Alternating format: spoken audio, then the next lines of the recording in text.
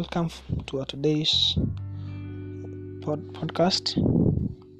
We bless the Lord because you are able to join us. You are a blessing to us. We thank God because your listening is not in vain. And today I want to share about waiting upon God. We are in a season that all of us are waiting for the global pandemic, that is COVID-19, to come to an end so that life can go back to normal. And I know it seems as if there is no hope, but I want to assure you there is hope. And I want you to know that life is pretty much of waiting. All of us at some point in life are waiting, either for someone or something, but not all of us who get what we're waiting for. Sometimes we're waiting to be served at a bank. We are waiting at an ATM. Some of us are waiting to get married. Some are waiting to have children. Others, they're waiting for their children to go back to school. Some of us are waiting for their children to complete school, to get promoted, to get employed, to start their own business. In fact, Jesus is waiting for you to accept Him. So this life has a lot of waiting. And while we're waiting on God, you should know this, that to God, one day is like 1,000 years. And 1,000 years is like one day. That is in 2 Peter, chapter number 3 and verse 8. And I did some calculations. Mathematically speaking, the ratio is 1 is to 365,000. To God, one day is like 365,000 days. Still 365 days. 365,000 days is like one day before God. And this is what I want us to know, that no matter how much or how long we're waiting, God will still come. And one day my daughter cried, and she told me in Swahili that baba nataka maziwa sahi. And as a result, she was a distraction, because at that time I was preparing something, I was writing something, and out of nowhere she started crying, I want this. I did not give her that moment.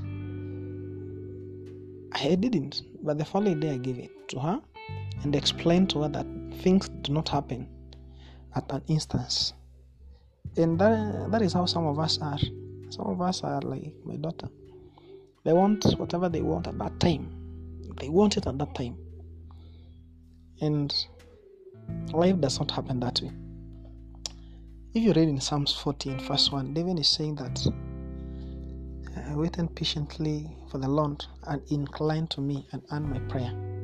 So don't worry. Just the same way David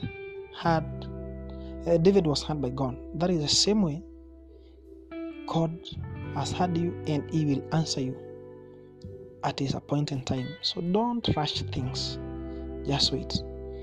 A story I've told of two animals, an elephant and a dog. Both were friends and they got pregnant at the same time. 3 months down the line, the dog gave birth to 6 puppies.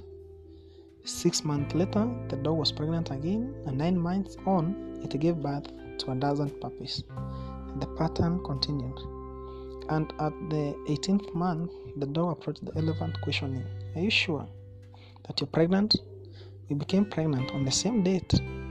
I have given birth 3 times to more than 12 puppies, and they are now grown to become big dogs. Yet, you're still pregnant. What's going on?"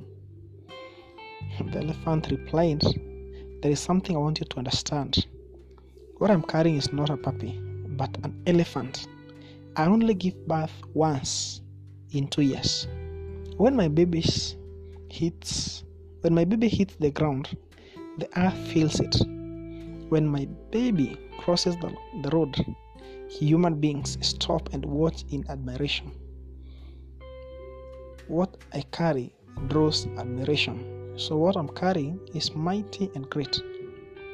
And sometimes I know you're mocked because of waiting upon your God. But I want to give you this assurance. Today, I want to assure you that what you're carrying is not just anything. It is something that when you receive, there is a testimony and it shakes the world. So hold on to God. Wait upon Him because He will come. And there are some common mistakes that people do when or while they are waiting. I don't know, that is listening to people. Many a times God seems to totally and we lose confidence in Him. We end seeking our own and listening to people. If you read in Genesis chapter number 16, you'll find out that Abraham was promised a son by God Himself. But in verse 3, this is what his wife told him. See, now the Lord has restrained me from bearing children. Please go in to my maid. Perhaps I shall obtain children by her. Abraham had heard from God, directly from God. And he knew that God would bless him with a son by his wife Sarah. But still, he was led astray by his wife. He went in and Ishmael was born. 15 years down the line, God gave Abraham another son, that is Isaac, this time by his wife Sarah. And he had to chase away Ishmael together with his mom away. I don't think it was easy to chase away his own son.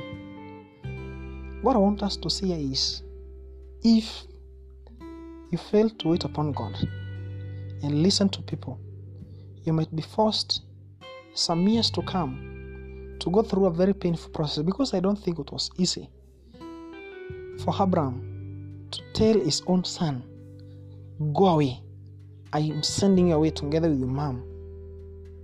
I don't think it was easy. It was a hard decision, but it's because he did not listen to God. It was painful because he did not wait upon God. Someone else I want to talk about who did not wait upon God is someone in the book of Ruth.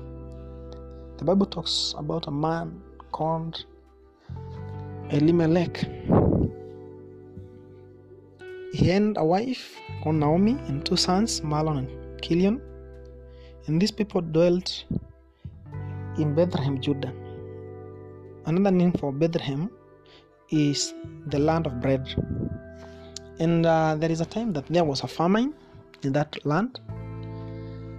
And Elimelech decided to go to the land of Moabites, because there was food in that place.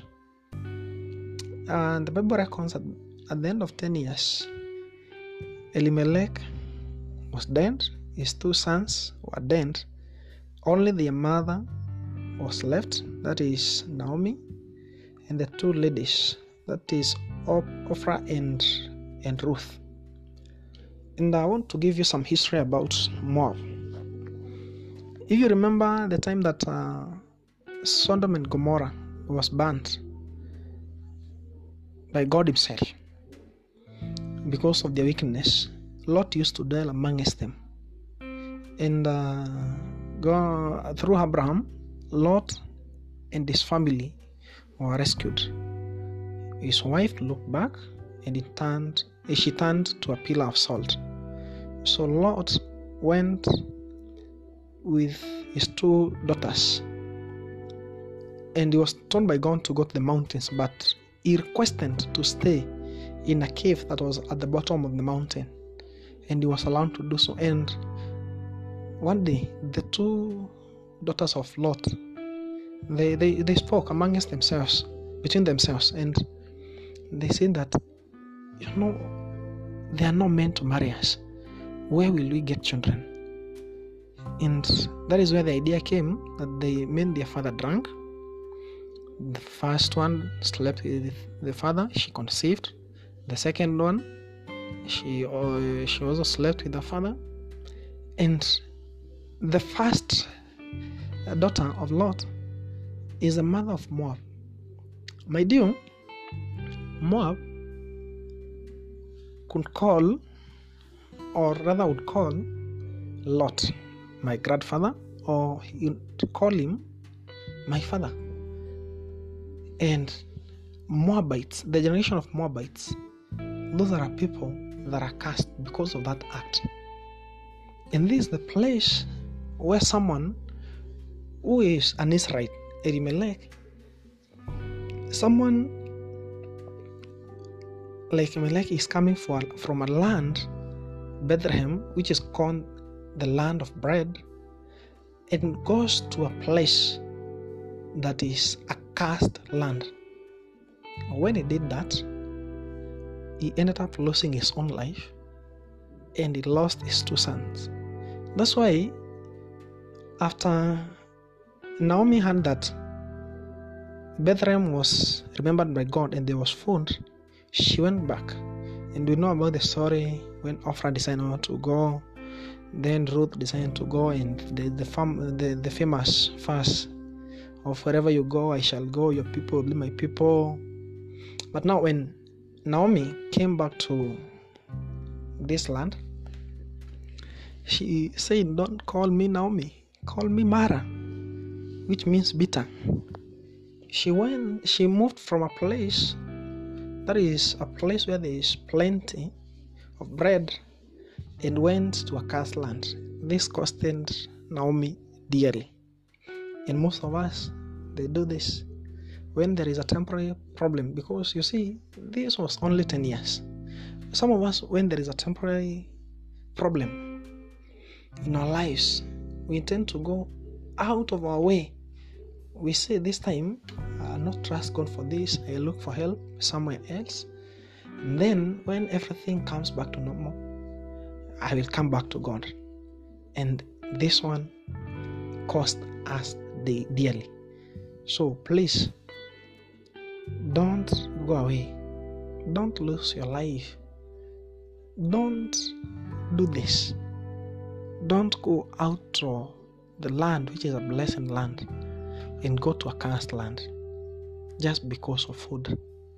Abide in that place, because God will remember that land just the way He remembered Bethlehem, Judah. He remember that place. There are 3 people in the Bible that had confidence in their God, and this is the confidence I want us to have. That is Shadrach, Meshach, and Abednego. When they failed to bow to the image that was made by Nebuchadnezzar, king of Babylon, they were summoned before the king to be asked why they are doing so. And Nebuchadnezzar was hoping that they'll bow before him. But this is the answer they gave him in Daniel chapter number 3, 16 to 18. They said, "O Nebuchadnezzar, we have no need to answer you in this matter. If that is the case, our God whom we serve is able to deliver us from the burning fiery furnace, and He'll deliver us from your hand, O king. But if not, let him know to you, O king, that we not serve your gods, nor will we worship the gold image which you have set up." You see, Nebuchadnezzar was hoping that these guys will defend themselves so that they are not thrown in the burning furnace. But they stood their ground, that they know that their God is able to deliver them. And even if it does not deliver them, He remains to be God. And this is the confidence we should have in our God, that He is God. He will come in for us. No matter the situation, it does not matter how it looks, the way things look, He will come in for us. He came for these guys. He came, and Nebuchadnezzar asked, "Did we not throw 3 men in the fire? The 4th one looks like a son of God." That is Jesus Himself. He came in for them. and He rescued them. So let us have confidence in God. He will rescue us. He was able to rescue Daniel when Daniel was thrown in the den of lions. He is the same God today. He will come in for us. So let us wait for Him, because He is a faithful God and He will come in for us. There are 3 practical ways, or 3 things that we can do while we're waiting. One of the things we can do is we continue prayer. Daniel is an example. He kept on praying. This is a time that he prayed, and his answer did not come as he expected. He continued to pray up to the 21st day, when the angel came and told him, actually the 22nd, because he had purposed to pray for 21 days, the 22nd day, that is when the angel came, and he told him, Daniel, your prayer was answered the first day you prayed. So even us, whatever you're asking, whatever you're waiting for, as you wait for your answer, as you wait for that thing that you're waiting for, continue praying. Another thing we can do is continue to serve.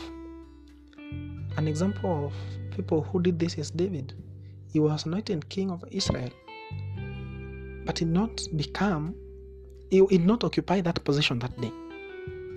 But he continued to tender his father's sheep, and when called upon to come and play the harp before King Saul, he did that faithfully.